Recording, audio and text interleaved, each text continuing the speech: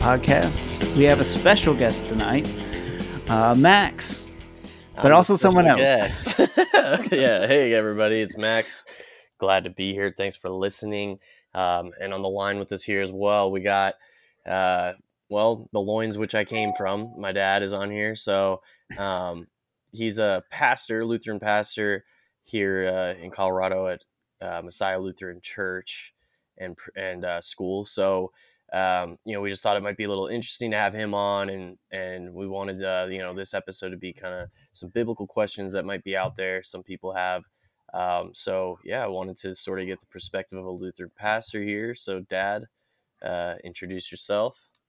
I'm a real life pastor. Yeah. Not a real dead one. Yeah. Yeah, I am Max's dad. My name is Mike Redeker, and I'm the senior pastor out here at Messiah Lutheran Church with a school, and we are the brand of Lutheran is called Missouri Synod, and so there are three main synods, and we fall in.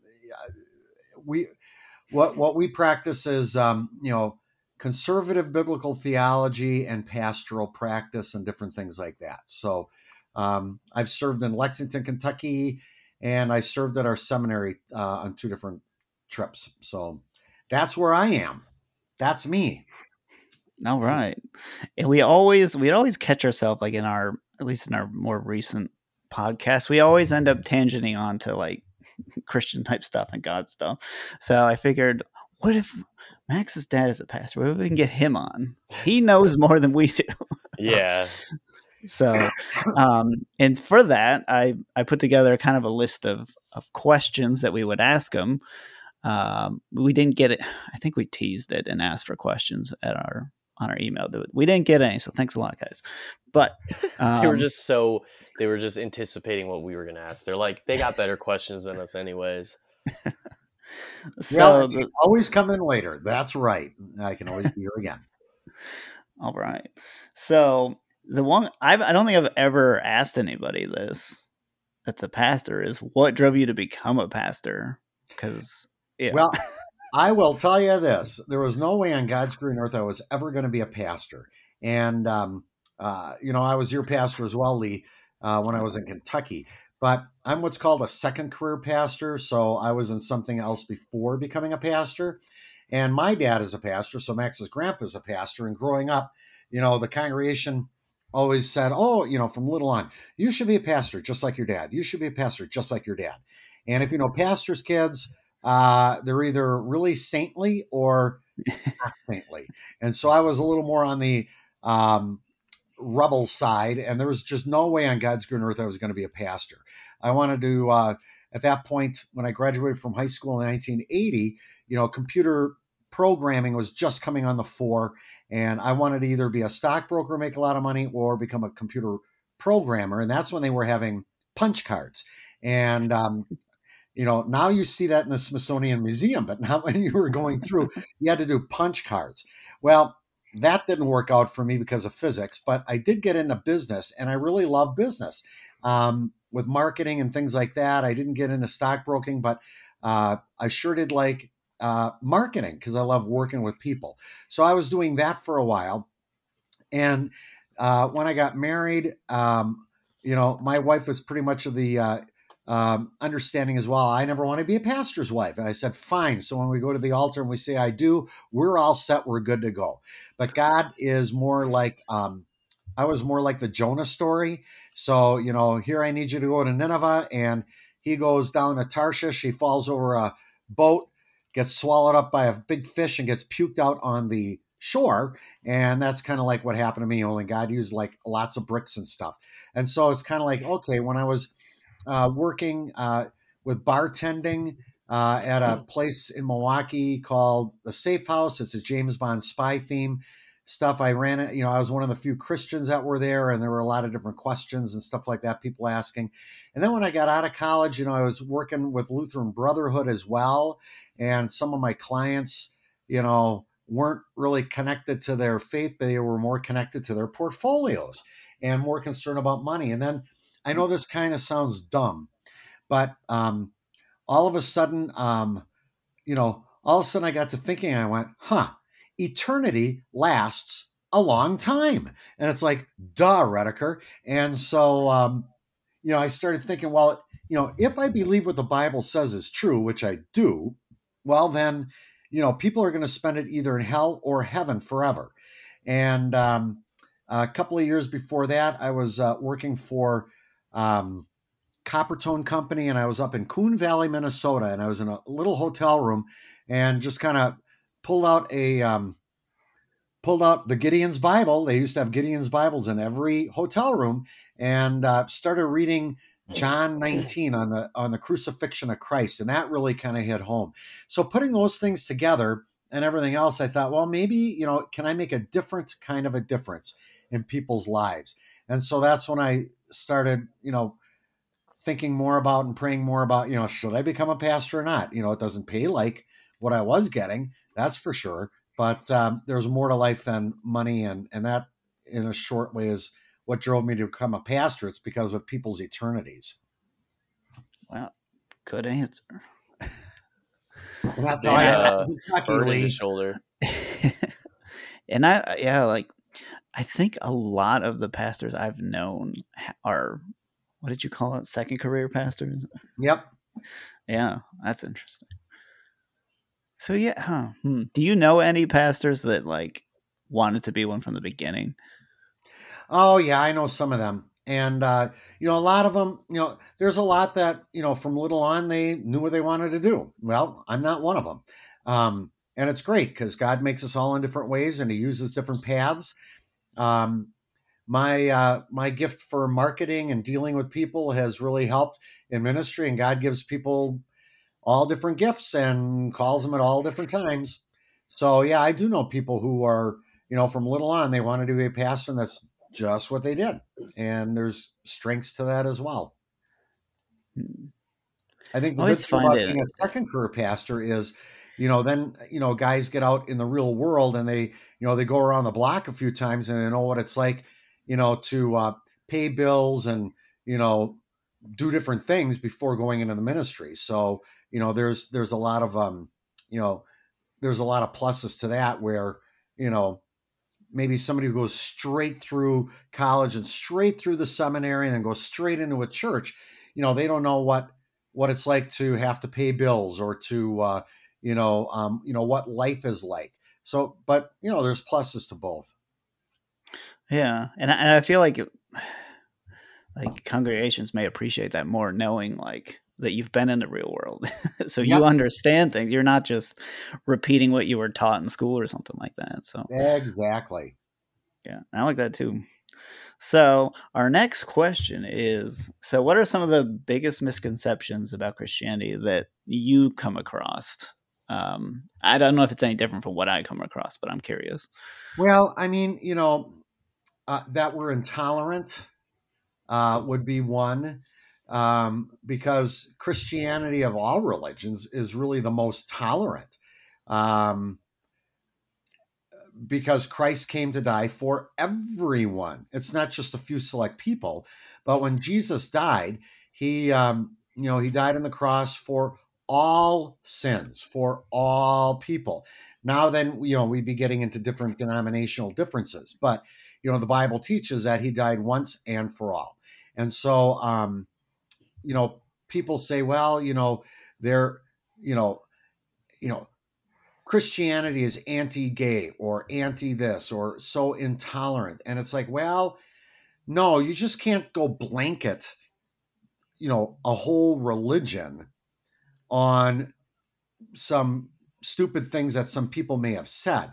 Now, with that said, there are ways that the Lord wants us to live, but, we're saved through faith in Jesus Christ alone, only. Okay, that's how salvation is won. or given to us. We're coming up on Christmas, and Jesus is the greatest gift that God has given the world in history. So, the misconceptions about Christianity that we're intolerant. No, maybe some of the Christians are intolerant. Now, being tolerant also doesn't mean that one accepts everything, and that gets, into some other situations. But what are some things, maybe Lee or Max, that you heard about misconceptions about Christianity? Well, I oftentimes I hear, this is kind of tongue in cheek, but I actually do hear this a lot, that Christianity is like a cornerstone of like the patriarchy and like holds Oh, women okay. down, which I understand where they're coming from, because there's, excerpts from the Bible that say, something like, oh, men are the Lord above men, men above women, women ruling children. And there's things like that, and just some of the roles that like the women have in the Bible. A lot of times, um, people think it's all like some conspiracy to prop up the patriarchy, Yep. when in all reality, and I mean, not to go too much on a tangent, but like the order in the Bible is in there because that's the order that the Lord wants. And it's like, which I guess could also fall into your like intolerability. A lot of people are like, well, if you're a Christian, then they think like, well, you won't let your wife like work, and you're going to be like ruling the household with an iron fist as a man, because you think you're empowered by it through Christianity. But it's like, no, that it's more like there's an order that the Lord preaches, and not, and you should try to follow it as best as you can. Not to say like you're damned if if your wife doesn't stay home and raise the kids, but like it just, I think you could see in today's society, you have family units where the father and the mother are working, and then they just leave the kid to sort of fend for themselves, or let the government fend for them. And that's not conducive to like a strong household, and really, um, in my opinion, a kid being, raised in a, I don't want to say proper way, but it's not the family unit and the parents' values being passed down to the kid. It turns into like the government and the world's um, views being passed on to the kid. So I think just using that knowledge and what I just said, like that's why I think the Bible says like, okay, men should be kind of the breadwinners, women should be sort of like tending to the household and the kids. It's not like men are saying, oh, we're better than you because we can go and we should go work because of that. It's like, no, it's just, it kind of makes sense. And if you think about it from a primitive perspective, like it is a means of survival, and it's like, it's painted and basically laid out to us in the Bible. But a lot of people take that as like, oh, it's supporting the patriarchy. I digress, but that's long answer, short answer, long. That's my response. But yeah, I would say a lot of people say it's propping up the patriarchy. Sorry, I kind of cut into Well, time. So Lee, you I'll know, let you and go. and yeah, I don't know how long this goes for, but that's another misconception. Like you'll get feminist theologians, and you'll get um, you know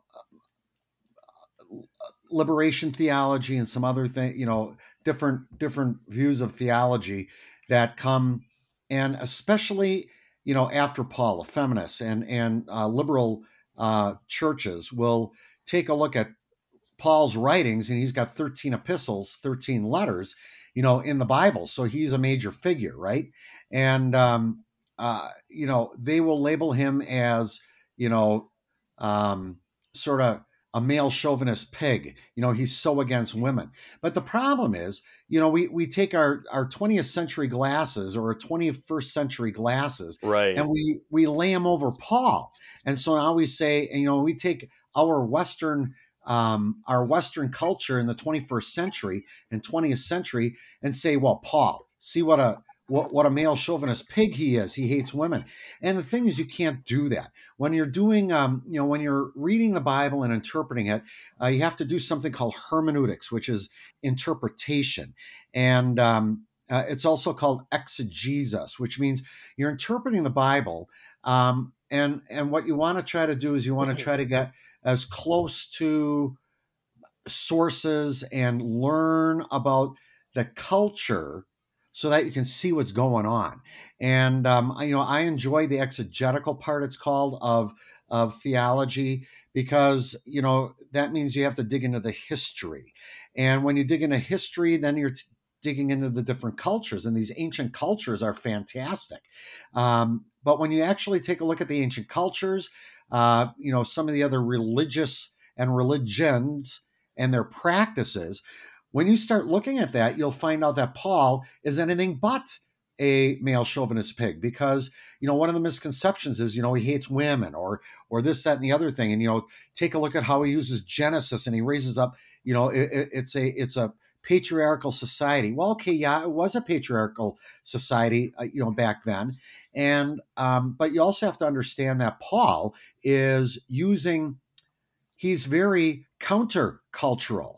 And so, the ancient cultures back then were very much, oppressing women and oppressing children. And so, when he talks about, women learning and women reading, but that they shouldn't read here, there, or somewhere else, I mean, he's saying, yeah, women ought to be educated. Women ought to be reading. And so, where the society was saying no. So that's one of the misconceptions is, and, when we take our Western 21st century, postmodern views and try to lay them over Paul, that's where you're going to get all the misconceptions. The other thing is, like, for instance, I think, Max, you were talking about, the patriarchal system. When you take a look at, I think, to me, I think, to me, every story is true. Well, let me backtrack on that. But, the stories in the Bible are true. And also the Bible is written for a certain people, and they're written for God's people. It's not written for, everybody, so to speak, but it's written for God's people. And so God's people are going to be shaped and continually shaped in a different, worldview. It's going to be a biblical worldview. So it's a constant sort of growing. So going back to Genesis chapter 2, when he creates Adam and Eve, he created Adam first out of the dirt, and then Eve out of his rib. And I believe that to be true.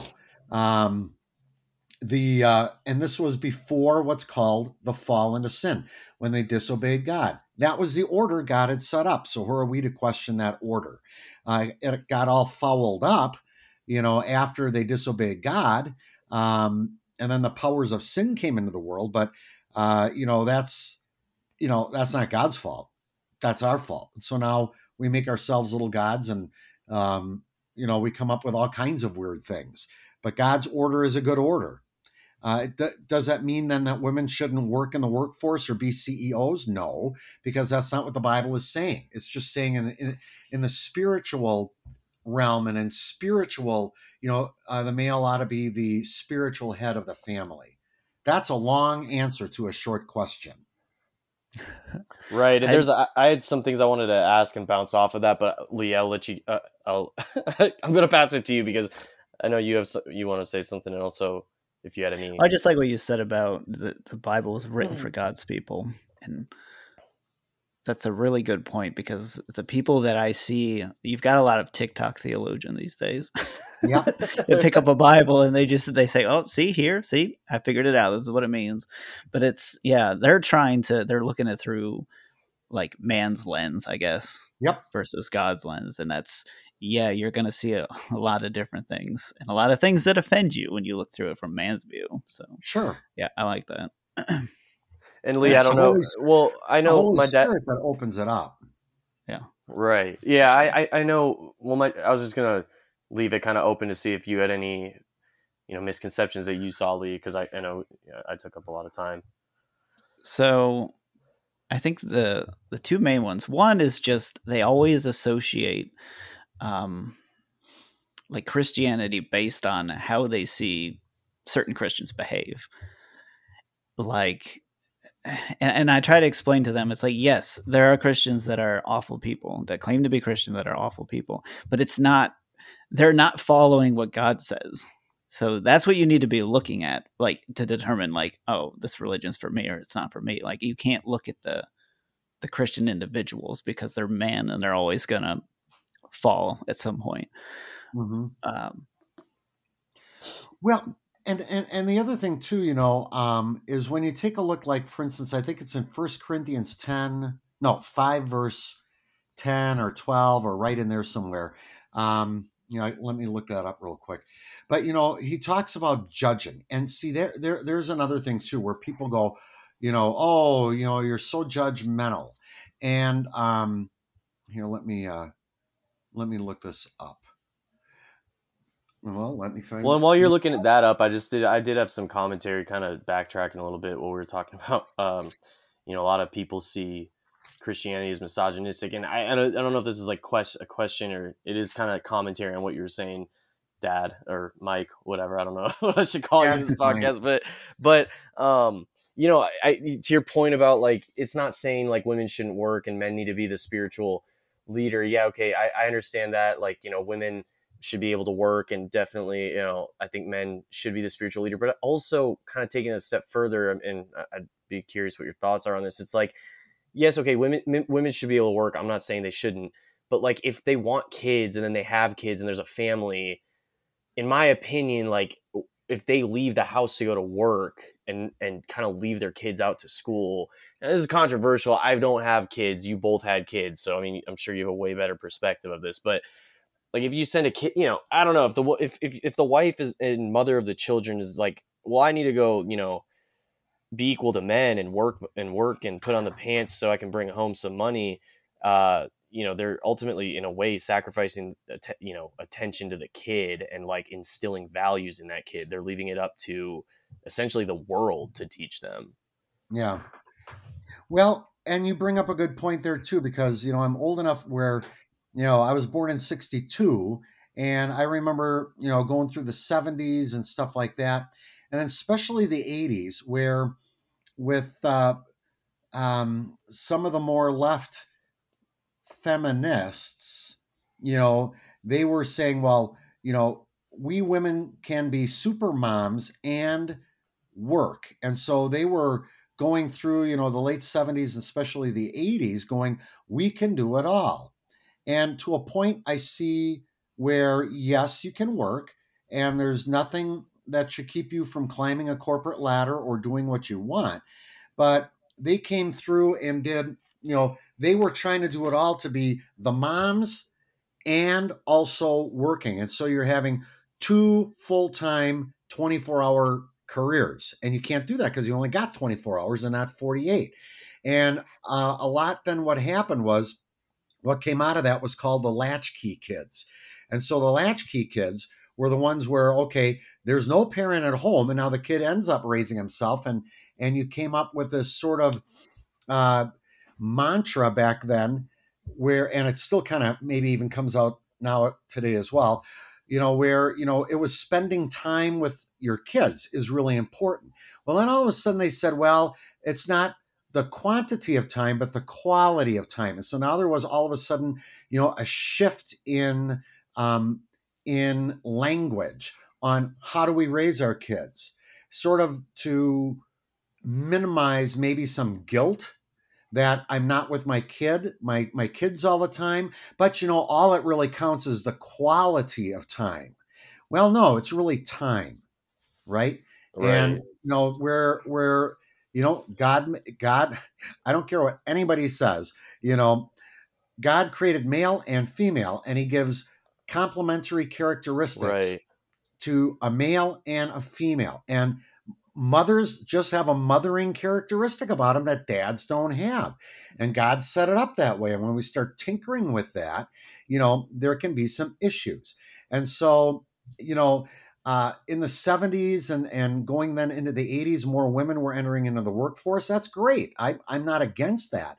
But when you start trying to do everything, and then, nobody can do everything. Well, and now it's at a point, I would say, because it's obviously what you're saying is, it's true.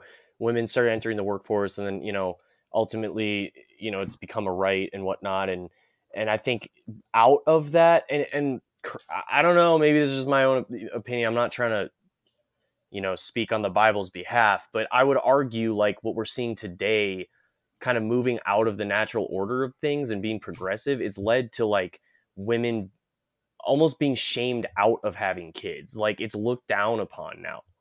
And I don't know if you guys see that too. It might just be because I'm younger, but like I've seen a mentality in almost all women my age where it's like shameful to have a kid. And like the idea of having a kid, they're like appalled by, but it's like, well, that's like your body was designed to have a kid. It's natural, and you're almost like dismissing a natural like phenomenon and order that they were created for.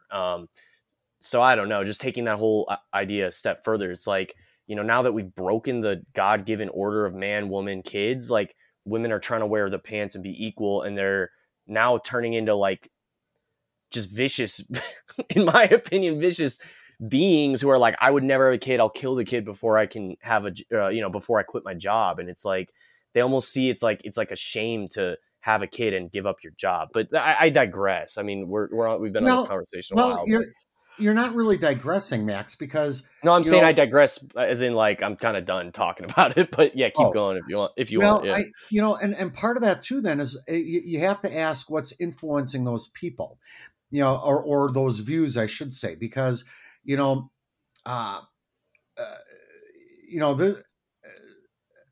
so much that would need to be unraveled, but one of the things is you got to ask, we got 7 kids. So there are some people who look at us and just go, well, you're breeders, you shouldn't be around, why are, you should never have that many kids.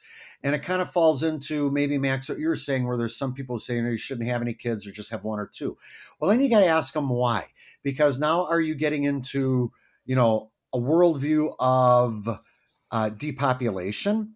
Are you getting into a worldview of humanity is being brought down to that dollars, animals, it's being brought down to dollars and money, I think. Is it an economic thing? Is it right. a socioeconomic thing?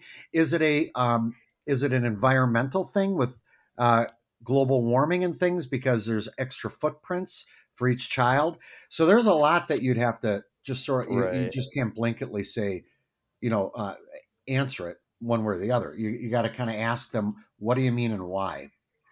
Okay, I see. Which honestly, this kind of shifts well into another question. I know, Dad, you were trying to bring up, I think, Corinthians 5, but I guess it segues well into the idea of like, should the church, what's that question, Lee? Should the church conform to culture or stay should it the be same? adapting to the changing culture, or should church always be the same? The church being the same will always be countercultural. It's always been countercultural. Even going back to, what's called the Old Testament or the First Testament, the Hebrew Scriptures, when God's people have always been countercultural. And what I mean by that is even going back to when God called Abraham. Abraham came out of a pagan religion, and he calls him out. And he calls him out of the land of Ur, and he says, come follow me. I'm going to make a promise to you. Your descendants will be as numerous as the stars of the sky and the sands on the seashore. So Abraham, who is a Gentile, follows this God called Yahweh. And, and he's following him. He leaves his family gods behind. Well, there's countercultural. Why, leaving your family gods and religions is countercultural, because so much was tied up, in that, gee, you're abandoning these things. Yep. And so I'm now following this one God called Yahweh. And so he follows Yahweh, and God makes promises to Abraham, and he fulfills these promises, because Yahweh always, when he makes promises, will keep them. That's why we can trust this God, even when things are so bizarre and it doesn't seem right, but we follow him. And so then as his people grew, they ended up, with a couple of, million people in Egypt, and then they were enslaved in Egypt under Pharaoh. And, they cried out for 430 years, send us a deliverer. God, where are you? Where are you? So he sends the deliverer, Moses. And so Moses, who was raised, by Pharaoh and in Pharaoh's, in Pharaoh's family. He knows the ins and outs of these things. God uses Moses to deliver this 100, this 1.5 or 2 million people out. And so now they're wandering through this wilderness that's called the Exodus, and they wander around for 40 years because they disobeyed God. But God made a promise to Abraham, I'm going to get you to the promised land. So here's where I'm going with this. The promised land was Canaan. And on the 40-year wanderings, right in the beginning, like about, 3 or 6 months into this journey after Exodus, after they came out, he's at Mount Sinai and he gives Moses, the 10 Commandments. Well, why did he give him the 10 Commandments? Well, part of the 10 Commandments was, or a big chunk of it was, this is how I want you to live. I delivered you. You're my people. And so here are the standards. Here are the ways I want you to live. Because when you get into the promised land, I want you to be the reflection of my will to all people. I want you to be that light. And so, don't have any other gods except for me. Because when you get into Canaan and into the promised land, there's going to be multiple religions and there's only one. Don't misuse my name. Worship me and me alone. Respect and honor your parents. Don't kill. And because, in these pagan religions, a lot of them were, had child sacrifices. So you take your child and you slaughter the child or burn the child alive as part of your religious practice. The next commandment is also, on sexual purity, because a lot of these pagan religions had temple prostitutes, male and female ones that, if you go to this temple, you worship, you have sex with this prostitute so that it would appease that particular god to maybe bring about rain for the crops and fertility. So really these commandments, should the church always be the same? Yes, it should, because it's countercultural, but it also shows the light of God in this darkness. We should not be adapting to a changing culture. However, God's word never changes, but we need to apply it to a changing world. Does that make sense? Yes. Yeah, I like that, yeah. And I think I always try to say, like, the Bible was written in a way that is relevant in all cultures and all time periods. Like, that's what's so special about it. You betcha. And it's like culture's changing so much, but it's really not. It's really the same stuff all the time. Culture's all just a different name. Yeah. Well, because with all the different like gender identities and stuff going on right now, that stuff's been going on forever. Yeah. There's always been eunuchs. There's always been, yeah. Oh, yeah. I mean, you read about it in Sodom and Gomorrah. The men were coming because they want to have sexual relations with, the visiting men that were there. Some people try to change that around and make it like it's not so, but no, that's what it is. It's just so relevant today. It really is. The Bible is never irrelevant. There's nothing new under the sun. You betcha. Ecclesiastes. All right, so why I got asked this question and I just didn't have a good answer, like a good clean answer, but why are some books left out of the Bible? Are they all false, or are some of them sort of true, or what? What's the deal with it? Well, what's the deal? That's a great question. There's something called the canon, C-A-N-O-N, and the word canon means a collection of writings or things like that. And this canon just fires books out of it.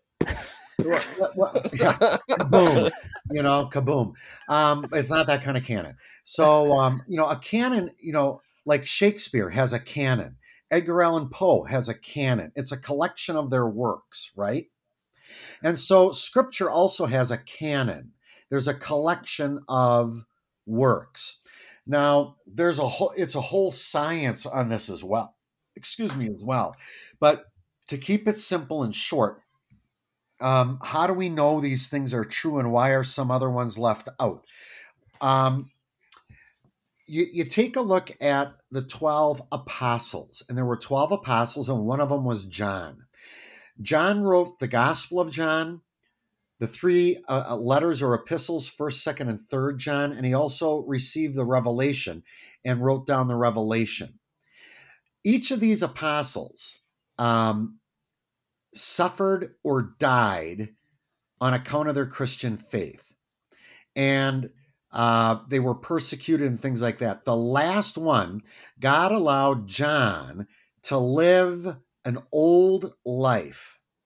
He died, I think he died at like about 100 years old. So, it was a late 1st century. But his suffering was he was exiled to a vacation spot called Patmos. And I say that tongue in cheek because it was where they threw all the criminals. It was 25 miles swim to the shore to get to the mainland. It was just a big rock with not much on there but criminals. And so he was exiled there for quite some time. And why I bring that up is because God allowed him to remain alive. And anybody who would receive some of these letters or writings from various people could actually run it past John and say, okay, John, you were literally taught by and learned at the feet of Jesus. Is this true or not? And he could say, yes, this is true, or no, it is not. So for instance, you get this like Gospel of Thomas, or you get the Gospel of Moses, or you get some of these other writings. You get some of these other writings. I don't know, is it in the Gospel of Thomas where it says that Jesus was married? Well, Jesus never got married. He remained celibate and he was single. Okay. So if something like that comes across, John would say, absolutely not. He never got married. Well, what happens then when John dies? Who's there left to run it past? See, there's no one left who's the authority. And that's why a lot of these books are kept out. There's something called the Apocrypha or the apocryphal books. So you have like Ben the Dragon in there. You have the Book of Wisdom. I think you got Enoch in there, 1st and 2nd Enoch, and you got some of these other ones. And Martin Luther said, these are great books to read and edify, but they can't be included in Scripture because there was nobody to run them past. Do you see where I'm going with that? Yeah. So we can't stake our faith in the apocryphal books. Now, like the Roman Catholic Church does include the apocryphal books in their Bible, but most of the Protestant ones don't. So are some of the books like are they true? Is some of the content in them true? I mean, for instance, like Enoch, I know that's the one I know pretty much the only one that's out of canon, I guess, that I somewhat know about. And I know they bring up, they mention like Nephilim, and I think from what I understand, it's sort of the idea that like angels and demons came down and intermingled with humans on a physical level, and may have even like passed down some knowledge and technology is the idea, which to me, I mean, I'm not going to count that out, but like, why?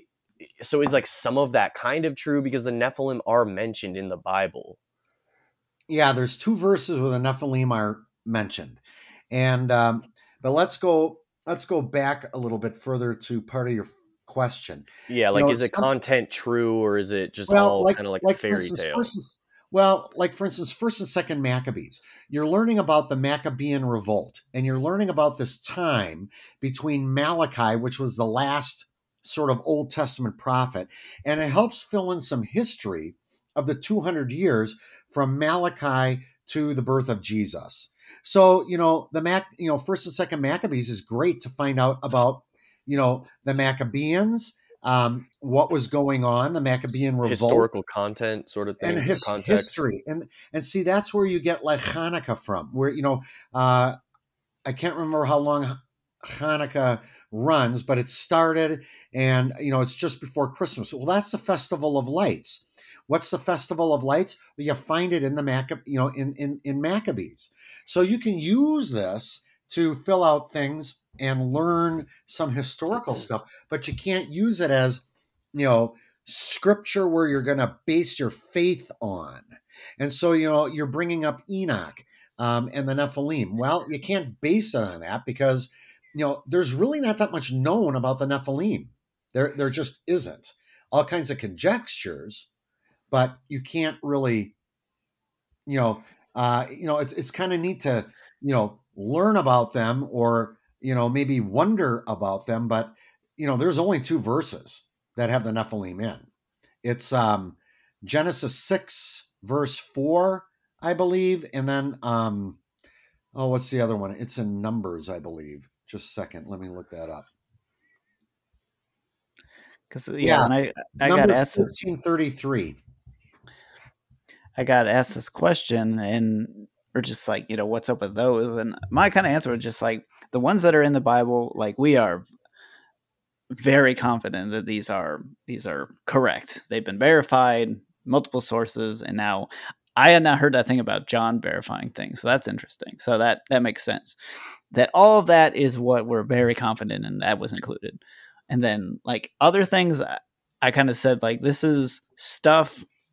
If it goes against what's in the Bible we have, obviously it's just throw it out. But like some of them, it's like, take it with a grain of salt kind of thing. Like read it and it's like, it's interesting. Like, reading Enoch, it's like it fits, and there's nothing like that's counter to the Bible, but it's just, I don't know for sure. Yeah. That's kind of how I look at it.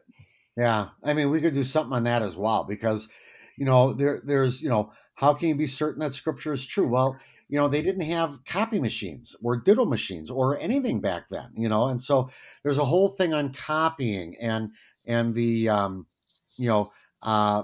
how they were certain, that if there was a mistake when there's a whole science to that. And the Dead Sea Scrolls, when they were found in the 40s, verified all kinds of things. It just opened up a whole, a whole new sort of vista of certainty for the scriptures. And then there's all kinds of archaeology as well. So, that's a lot of fun to take a look at that. But the Nephilim, there's only 2 verses in scripture that mention the Nephilim. And so we can't go sort of off in this, Twilight Zone type stuff or outer limits. You can speculate on that. With the Nephilim, and I've did just a little bit of research on this, but, in ancient religions, you had the gods, and then you had these demigods, and these demigods are half human and half God, right? That's the mythology. And so I think Pan is a demigod. I think Echo is a demigod. And some of these other ones are.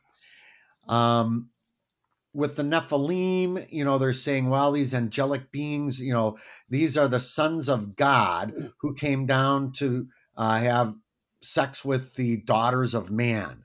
So, what is this all about? Are these demigods then, of mythology? Scripture really doesn't say much about that.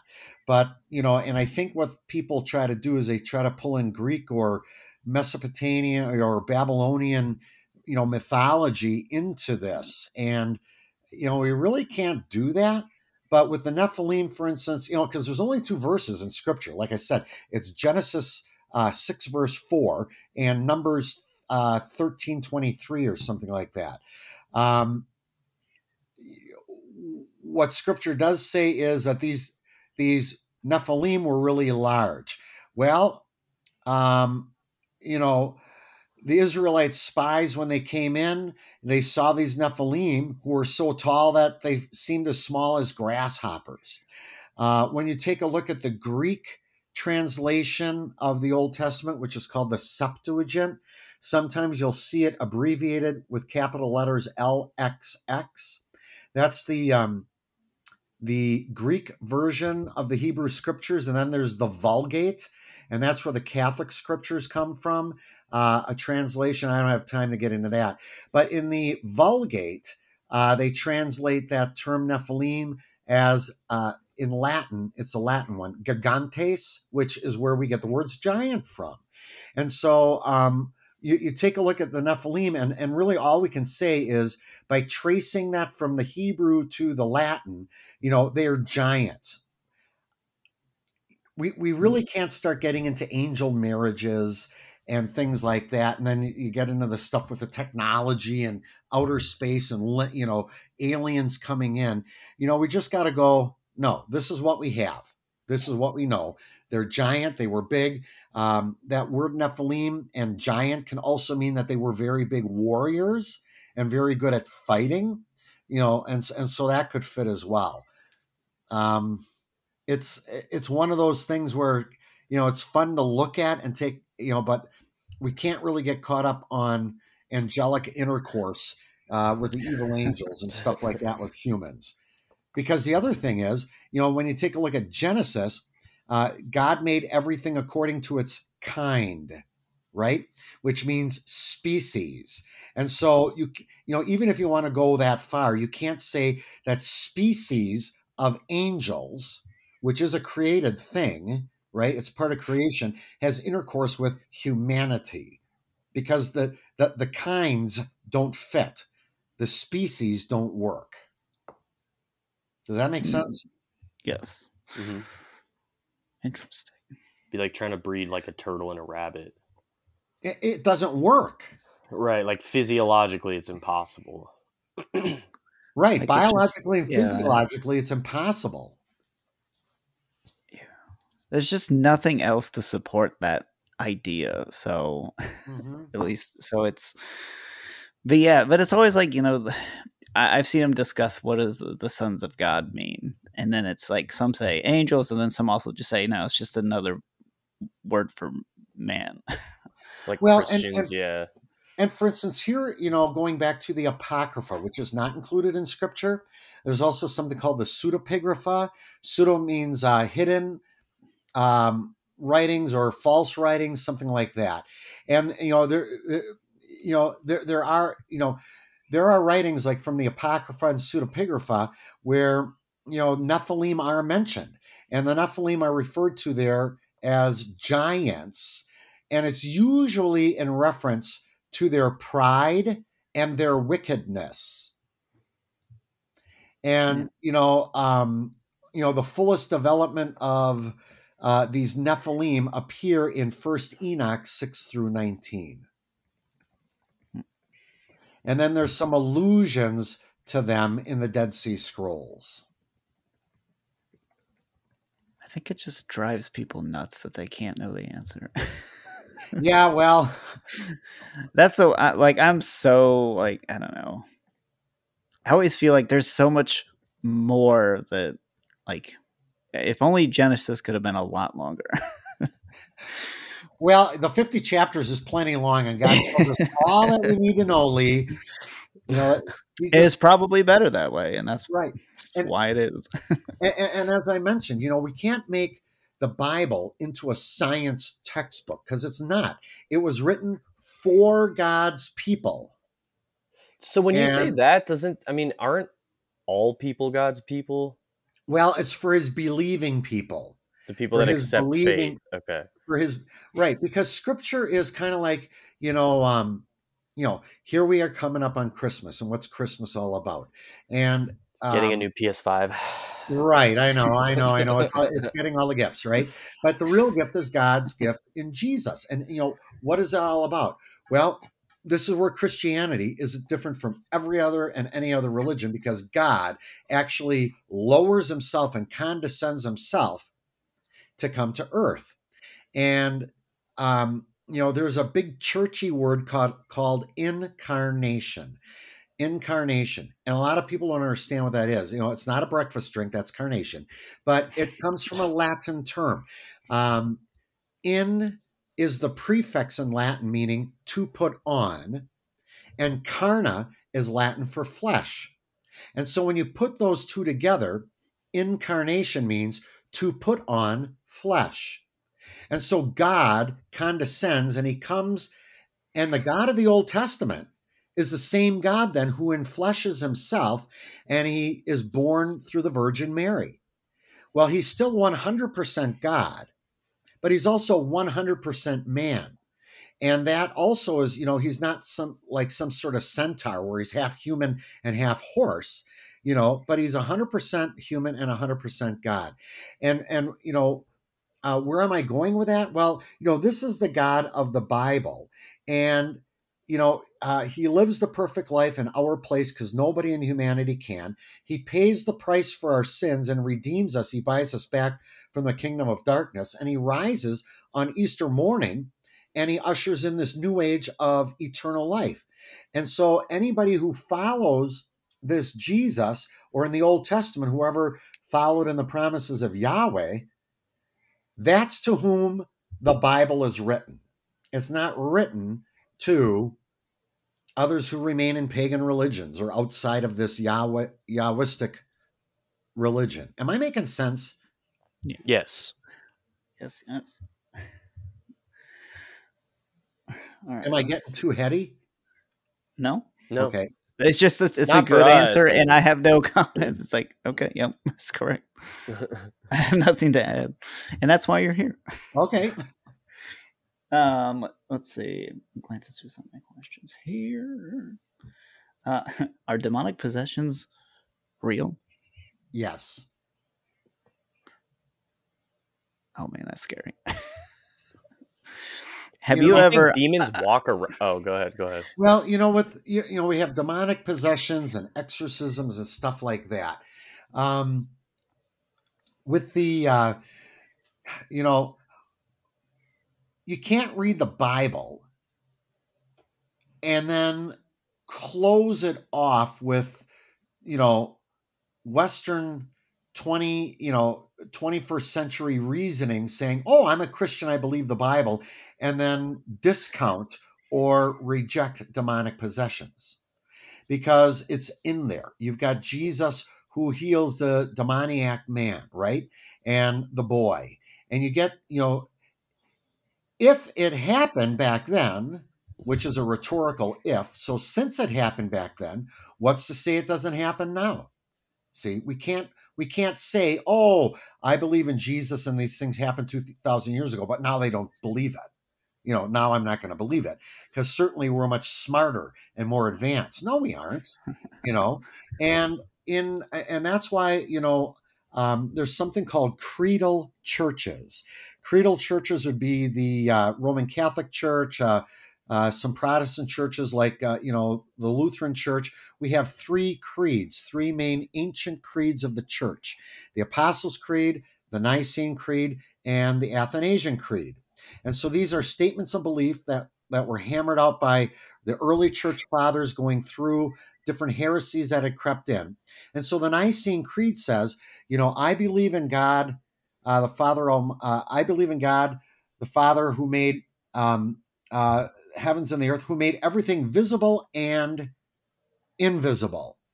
Well, what's the invisible? See, it's the spiritual realm. Okay. And so, we have this spiritual realm that exists with the mundane, the everyday earthly material realm. And so, Jesus, tells a parable about a man who, swept his house clean. And then all of a sudden, it was possessed by even more, and worse demons. Am I making any sense? Yeah. So, I mean, there are demonic possessions and even, buildings and, things like that.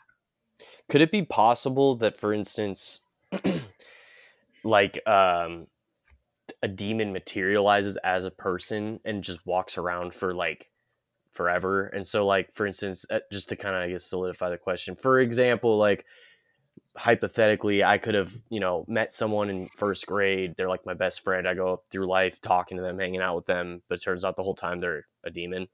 Is that possible? I wouldn't go that far, but because you're having interaction and probably that Wasn't demon the whole would have point of a demon to like deceive people? So, well, demons deceive, and Satan is called the father of all lies, and also in the book of Hebrews, in the letter to the Hebrews, it says, it talks about the Christian and, our behavior. And it says, because you may be entertaining an angel unawares. Yeah. I've talked to a couple of people, like in Chicago on my vicarage and stuff like that, where, they have talked with somebody. There was nobody else on the street, and they left. They turned around, and the person was gone. We have this in, like for instance, Sodom and Gomorrah, where the three angels, including the angel of the Lord, which is the pre-incarnate Christ, but these angels came down in the appearance of men, human beings, and so they can take on different forms, but with possessions and things like that, that's going to be the evil. That's going to be demonic stuff. The movie from the 70s, The Exorcist, is based on a true story. In fact, it's based on a story in St. Louis of a 14-year-old Lutheran boy who was possessed. Now, his head wasn't spinning around, puking out green stuff. That's Hollywood. But these things happen. And I know some of the professors who started working with him on that. Most of them are dead now. And that's one thing I always kind of feel like churches nowadays tend to become more materialistic, and they almost completely ignore the spiritual side of things. Maybe not intentionally, but just kind of like, oh, that might scare some people out of the church. Let's not talk about, that kind of stuff. I rarely hear it in, at least the churches I go to at the moment. Well, I preach them. I believe the Bible is true from beginning to end, and that's where I stand, because this stuff is real, and when we start tinkering around with stuff, then why should anybody who isn't a Christ follower follow Christ? They can just follow the world, which is what they're doing already. That goes back to one of the other things we've talked about. Should the church be changing with the culture? No. Exactly. We minister to the culture, but we don't change. So, in the same vein, this is just a random question. The miracles that the apostles performed through using the Holy Spirit, was that unique to them, or does that still occur today? That's unique to them, because if you notice, when you start taking a look at the book of Acts, that's the history of the church once Jesus ascended into heaven. And he said, in the Gospel of John, he said, basically, I've got to vamoose, because otherwise, you won't be able to do everything. You'll be able to do much more. So when Jesus gives his Spirit, which is the Holy Spirit, to the church, now there's all kinds of stuff happening. In the book of Acts, that's the beginning of the Christian church. The apostles and the disciples are doing things in the name of Jesus. Well, they're doing the healing, they're raising the dead, they're doing everything, but they're doing it in the name of Jesus by the Holy Spirit. They needed to do these things because they're showing, this Jesus is real. This one whom you killed and crucified, not long ago. Yes, this is the very same Jesus. Now, does that mean that it can't happen now? Well, I'm not saying it can't happen. But, when you take a look at some of these charlatans, like for instance, when I lived in Kentucky, that's where the Christian church started. Because I talked to some people there. I'm a Christian. I belong to the Christian church. I said, oh, that's great. So do I. And he told me it started in some tent revival in the 1800s. And I said, well, gee, I thought it started 2,000 years ago on Calvary. Oh yeah. But whenever you hear a but, then you go, forget it. But why do some of these denominations, Christians, like for instance, want to do snake handling? I think that's stupid. That's sick. Why are you tempting? Because that's dope. I didn't know that was a thing. Oh, yeah. I mean, when I was a pastor in Kentucky, in Lexington, I read about some of these snake handlers, and they're dying. Don't tempt God. These are poisonous snakes. You pick them up, you get bitten, you die. Don't be stupid and say, oh, well, it says in the Bible, if you're a believer, I can pick up these snakes and handle these snakes. Fine. That was back then. It's 2,000 years later now. Use your head. I had a professor that said, God gave you a brain, use it. Right? And so, can some of these miracles happen? Sure. We can't limit or box in God. But then when some of these things maybe occur, you got to ask yourself this very important questions, just like the Berean Christians did in the book of Acts. Here's Paul, he's preaching, and they check that out in scripture.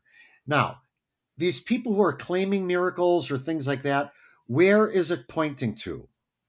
If it points to Christ crucified alone on the cross and resurrected, then you can start a discussion. If it points away from Christ crucified and resurrected, you leave it alone. It's false for sure. So why?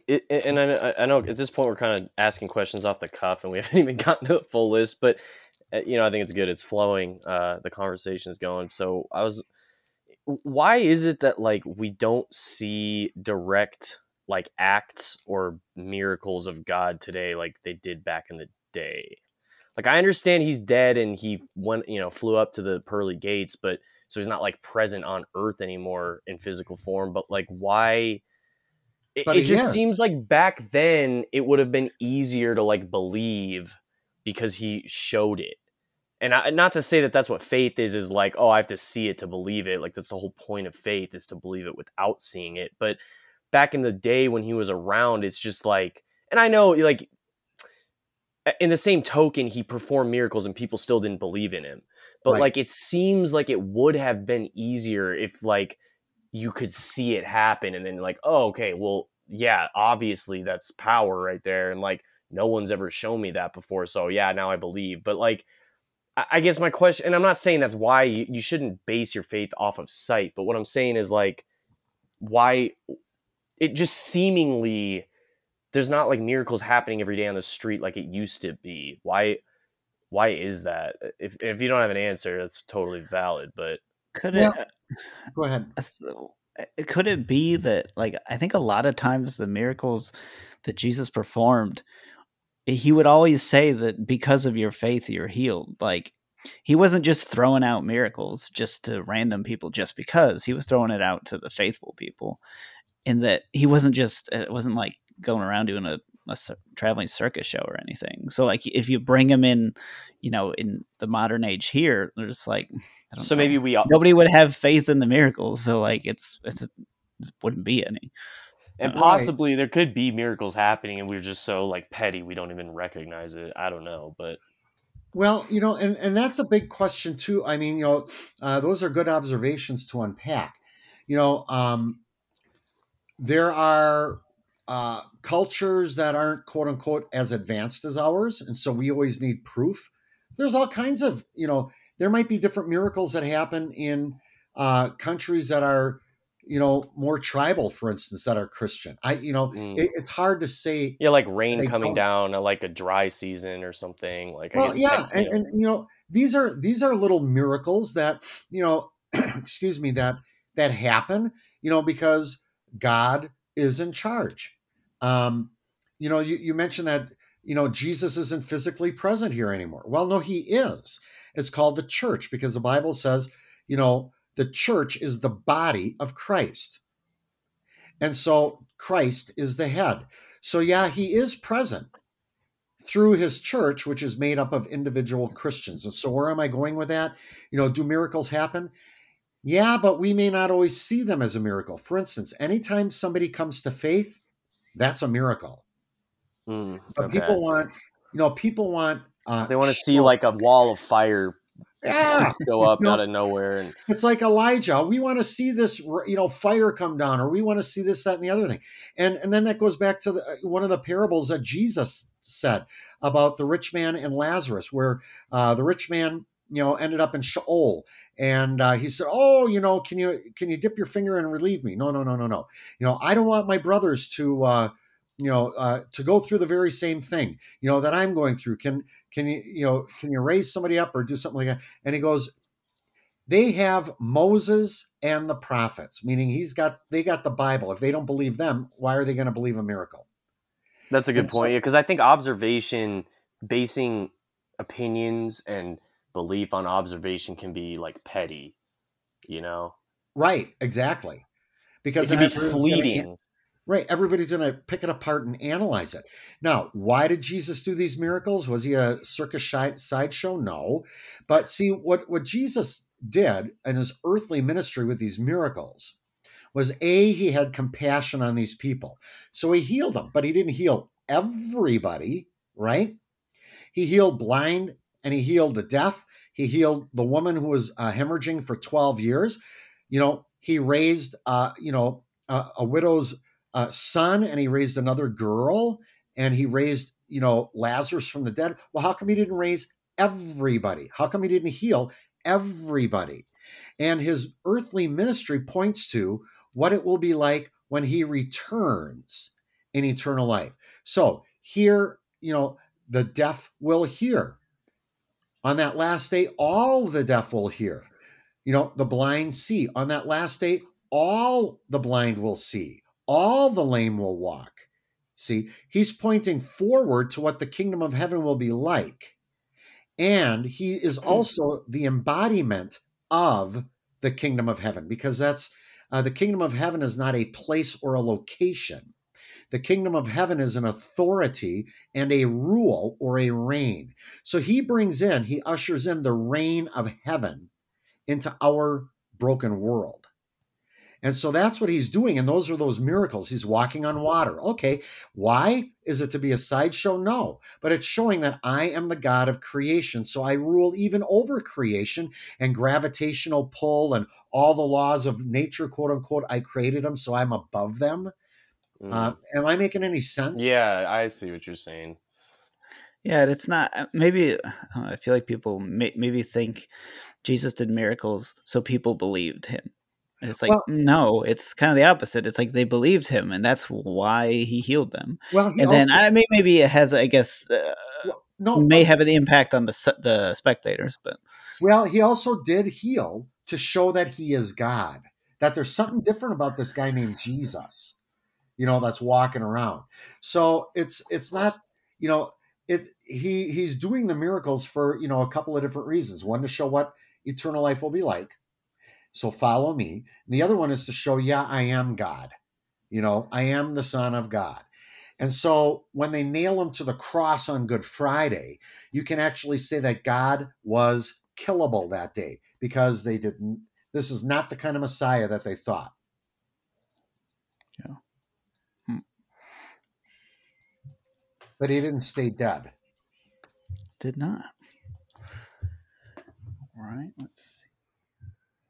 So this is, I don't know if this is an easy question, but it's something I think about and I struggle with. Like, how do you know, like, when the Holy Spirit is trying to tell you something or get you to do something? How do you differentiate that? You trying to tell yourself that the Holy Spirit is trying to tell you to do something? Well, here again, it's a walk of faith. And so you pray for God's guidance, and he'll open doors or close doors. I don't think what, the Christian should do is get into analysis paralysis in prayer and, pray and wait for something to drop out of the sky, because maybe he dropped it out of the sky already. But you follow in faith. So, in Psalm 119, I think it's verse 127 or something like that. Your word is a lamp for my feet and a light for my path. We just follow. We follow. Yeah, I hear. Oh, go ahead. No, go ahead. Well, I know Lee was trying to say something. That's why. I was just gonna say, maybe right after college, it's just kind of when I don't know. I don't know how to describe it, but just like, I'm just gonna follow the Holy Spirit and I hope it goes the right way. And I just basically kind of stepped back and just paid attention to the doors that were opening. Yep. And like, for me, it was like, I went to work, like, where I work now. I met a guy that just randomly asked me one day, like, do you want to come play guitar at our church? Because I guess he caught wind that I play guitar. And I was like, okay, sure, here we go. And then did that for a while. And then that's where I met my wife. And then, that's interesting. And now we're here. And there's just been when I just find, and I always try to, she likes to kind of stress out about things a lot. And it's just, don't worry. Like, it all works out. Like, I've been doing this experiment for a while and it's turned out pretty good so far. So like, everything, like in my life, since I've done that, everything just falls into place, like where it should be. I get what I need when I need it, not when I want it. And just everything just seems to work out. Yep. In some way, shape or form. And it's just, but I always get worried that I'm going to like mess with it because I got my own idea of what I'm supposed to be doing. And, that kind of thing. You pray for God's will to be done. We pray that in the Lord's Prayer, right? Our Father who art in heaven, hallowed be thy name, thy will be done. So God's will is going to be done without our prayer. But we pray in this petition that his will would be done among me or, us also. He also says, give us this day our daily bread. So, we live day by day in faith. Now, that doesn't mean to be stupid and not plan, but, we can't worry about tomorrow. We just follow. At the end, one of my favorite Psalms is Psalm 46. And in verse 10, it says, be still and know that I am God. We can't worry and worry and wring our hands, because what that means in the Hebrew, in more of a colloquial term, in our modern term, when he says, be still and know that I am God, is don't worry, I got this. Don't worry. That's sort of what I was going to say, kind of bouncing off what Lee brought up, is like, in so many instances I've met, okay, to me, and I don't know, correct me if I'm going down, if this is like the wrong idea, but when you ask, like, how do people know when the Holy Spirit is trying to speak to you? To me, what that says, what that means is like what you were saying, Lee, is kind of be like carefree in the sense that, things are just going to work out in the sense of like, if you're kind of like, doing your duty as whatever you are, a father, son, whatever it is, like if you're doing your duty and trying to do right, I think like that to me is like the Holy Spirit speaking to you, because you're following in his commandments and trying your best to stay in the parameters. I mean, obviously you're going to fall short of that sometimes, but I like so often there's two things. It's like, to me, it's like when you try to take so much control of your life, that's like you not listening to the Holy Spirit, because I know so many people that are like, well, I need this goal and that goal and this goal met. And they're willing to like, do, things that I just don't, they're not just things that are not right. And to me, that's like not listening to the Lord, because you're trying to force your own will. And on top of that, I would also like, just another kind of side note is like, I've met people, and I guess this is a sort of a question. Like I've met people who are like, oh, the Lord talks to me. Like I literally hear him. I get very like skeptical when people say that, because it's like, how do you know that's the Holy Spirit that's actually like physically, according to you, talking to you? How do you know that's not like someone, the deceiver, trying to mimic, So to me, when it's like, listen to the Holy Spirit, listen to the Lord, it's like, just kind of go your course and try to be happy with it, I guess. But sorry, go ahead. Someone was going to talk. Well, and that's where, we need to discern, we need to be discerning. How do you do that? Well, that's another one of my questions. Well, you just go, okay, what is God's will? Well, we know what the commandments are. We know about this. We know about that. We follow God's will. So I wanted to be, and God, and like you said, Lee, had this fella not come to you, you wouldn't have met your wife. Well, just know that God has everything worked out, and we can't work out everything perfectly. You take a look at Noah. You take a look at Abraham. You take a look at any human in the Bible, King David. They've blown it, but God still works through it. And when I meet people who get very stressed or anxious because they're worrying that they may not be doing or following the Lord's will, that's where you just take a step back and go, cast it at the foot of the cross. Cast all your anxiety upon him, because he really does care for you, is what it says in First Peter. He really does care about you.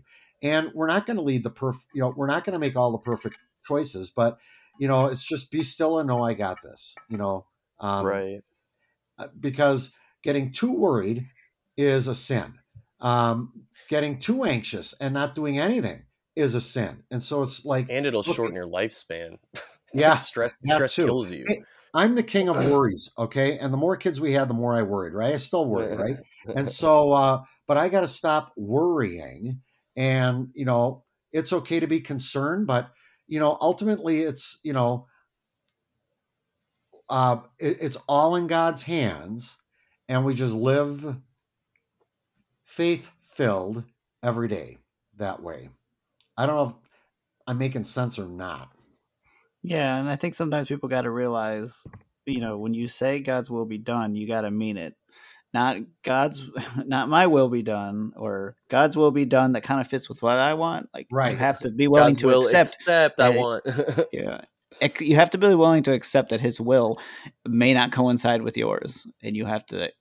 Yeah, it's hard for people to accept that, but you have to do. Which I think is like a big part of why. Again, this is kind of like analogous, just for my own personal conversations with people. I think that's a big reason why people don't believe. Like, I've heard, for instance, I was talking to someone who I used to date, and she said something like, "Oh, I went to church like a few times." But then what threw her off was that she had like a break, they have like breakout sessions. I forget what like small groups. She was in like a small group session, and at the end they prayed. And I guess one of the girls had been studying hard for like a test, and she got like an A on it. And so she said in her prayer, like, thanks for like basically allowing me to, like, thanks for the A is basically what she was saying. Like, thanks for like doing that. Now I'm like going to go to college. And what this person told me was like, well, I thought that was so stupid, because like, she's the one that studied. She got herself in that position. And it's like, and so that turned her off completely. And she was like, this is dumb. I'm not about it. And it's like, you got to like acknowledge that, like, yeah, she has, like, she, in an earthly world, like, she got herself there, but like, that brain wasn't her making. Her, her interest in that topic wasn't her doing. Like, it was all scripted before she got there. So it's like, I get where this person was coming from. She's like, that doesn't make any sense. Like, she's the one who helped herself. It's like, yeah, but like, she wouldn't have been in that position if it weren't for God. So it's just kind of a side note, but yeah. Alrighty.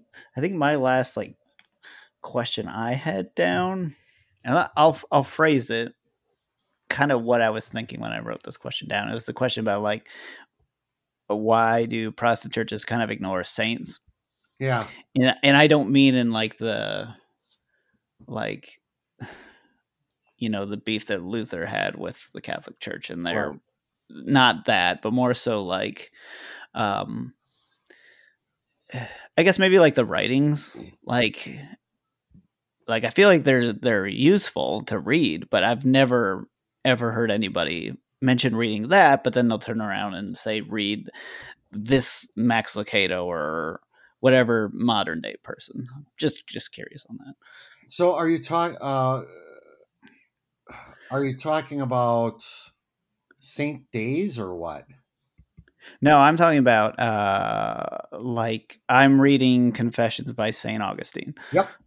Like I've never been pointed in that direction. Like, that just came from elsewhere.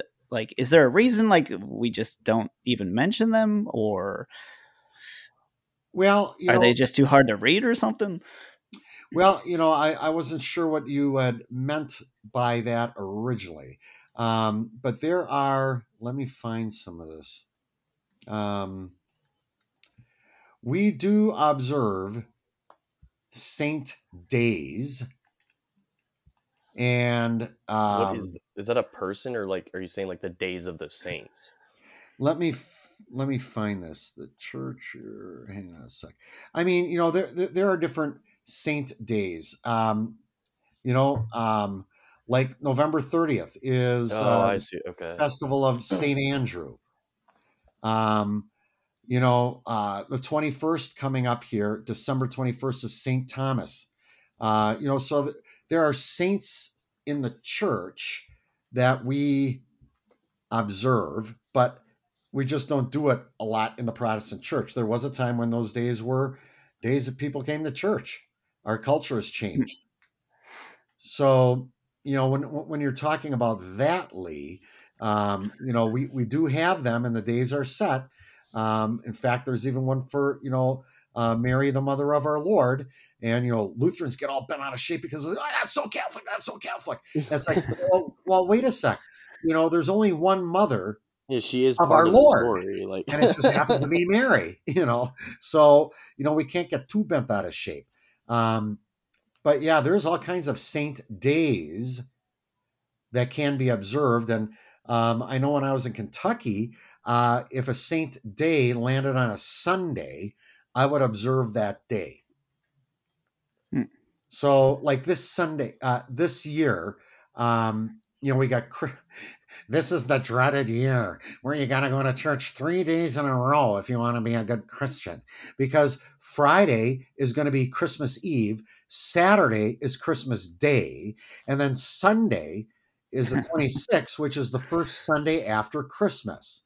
But the 26th is also St. Stephen's Day, and he was the first Christian martyr. So,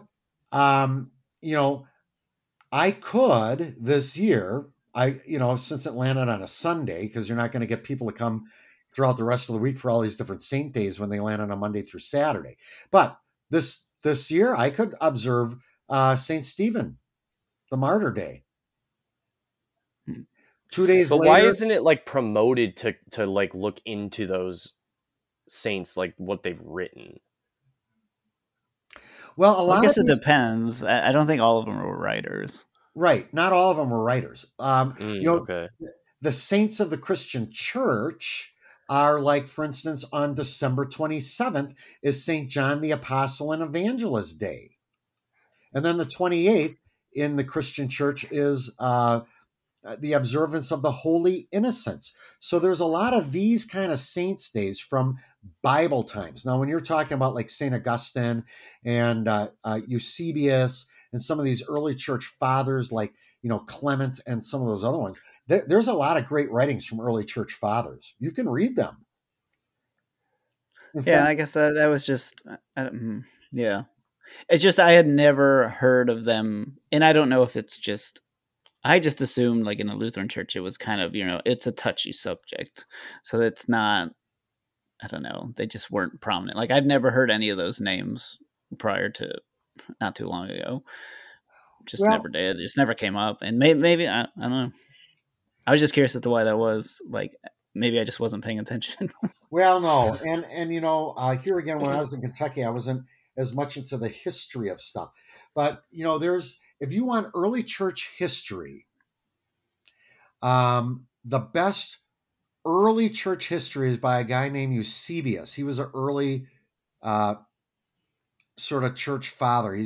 He's the most complete historian that we have up to that point. And that went up to like 304 AD is, I think, when he died.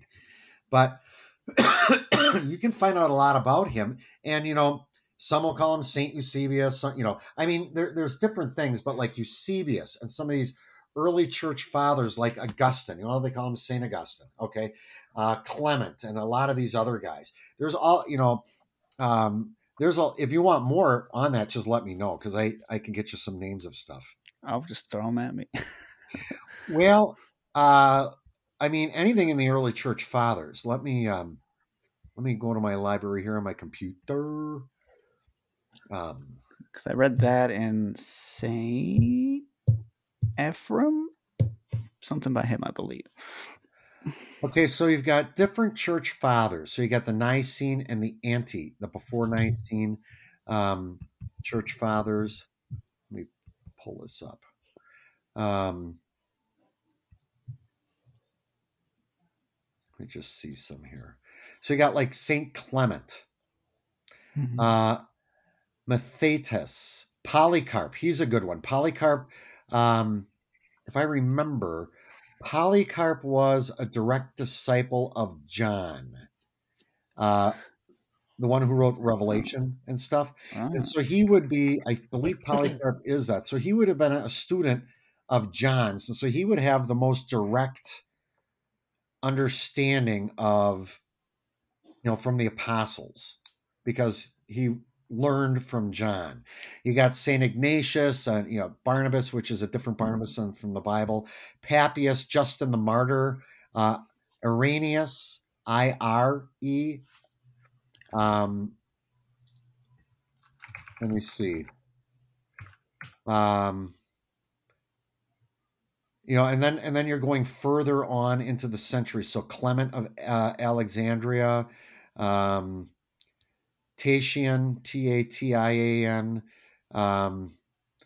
There's a ton of them, Lee. Hippolytus, Cyprian, Cassius. So if you want to start with some stuff, you could start with, I would say Eusebius would be a good one to start with. And you can get an edition of it. I think you can. I've got it an e-edition as well, but it's Eusebius, which is E-U-S-E, B like in boy, I-U-S. And it's called The Church History. And I would get the translation. This is by one of our Lutheran scholars, Paul Meyer, M-A-I-E-R. And I've got the audio version that I listened to when I was walking, and then I got the hard copy. And there might be an e-copy as well, but there's all kinds of great pictures, archaeological stuff, all kinds of things in there. And that would be a very good place to start, because he does include some of these earlier church leaders like Dionysius of Alexandria and, other things in there. So that would be a good place to start as a primary resource. All right. It's next on my list. Well, and I'll tell you, he goes into what was the persecution? Why did these come up? What was Nero about? Why did the Christians get persecuted? And, Nero persecuted Christians. A lot of things, and I teach this in the 7th and 8th grade religion class at our school. Everybody thinks Christianity is, a really flowery religion, or it's, just one of those different things. And, it's just one among many. These people in the early church were dying for their faith. And so like Nero, for instance, what year was Nero? Was that like in 70s or 60s or something like that? He would take these Christians and he'd tie them up, he'd tar them, and then light them alive on fire. Yeah, I'm reading about Polycarp, and he was a martyr. I guess he was they lit him on fire, and his body didn't get consumed by the fire, so they stabbed him. Yeah, that's correct. Where he didn't fully die, and so they killed him. But Eusebius goes into this, and it's some of it is very graphic. For our standards today, like he'll go through and he'll talk about where there was a famine throughout the land, and it was so bad, where the Roman, army was coming in, and there was a Christian lady. I think she was a Christian lady who was eating her baby. That things were so bad for the Christians. So that's a very good book to get if you want to find out what it was like. All right. Cool. All about it. And get the Paul Meyer edition, M-A-I-E-R. And the publisher is Kregel, K-R-E-G-E-L. Okay. Yeah. It's probably going to run about $40 for the book. Copyright 1999. All right. Cool. It's fine too reading. I say Augustine. Is it August? Augustine? Am I saying that one It wrong? depends on what side of the fence you're on. It can be Augustine or Augustine. I happen to go either way, whatever comes out of my mouth. But he was very important to Luther's understanding of things. Because he's reading his stuff. He was dealing with the same problems we deal with now. That's the funny part. Like, it never changes. Everything's the same under the sun, ain't it? All right. So that's all of my official questions. Okie dokie. I hope our listeners have some reading they can do as well. Sure. And if you want me on for the sacraments or anything like that, hey, I love that stuff. Yeah. I think a lot of people like this episode. So, yes. We will. Is there anything you wanted to plug or anything like that? I would plug, I don't know when you're going to, air this, but Christmas is coming. Remember, the real Christmas spirit is the spirit of the Christ child born in Bethlehem's manger. Let us not lose sight of the baby born in Bethlehem, because that's God in the flesh, Emmanuel, which means God with us. And so he's still with us today. And enjoy the Advent season leading up to Christmas and the Christmas season that follows after. There are 12 days of Christmas. So December 25th through January 5th. All right. That's probably the best plug you can give. Yep. All right. So that'll do it. I'll ask you to stick around, though, for purposes. Don't hang up. So it's how our system works. But yeah. So yeah, that was fun having him on. Thanks for coming. And if you have any questions, dybpodcast@gmail.com. If he ever comes back on, we will ask him those. If you got good ones, don't give us the easy ones. So give us the real hard ones. But yeah, that's all I got. Much love to y'all. Thanks for listening. Later, guys. Ciao.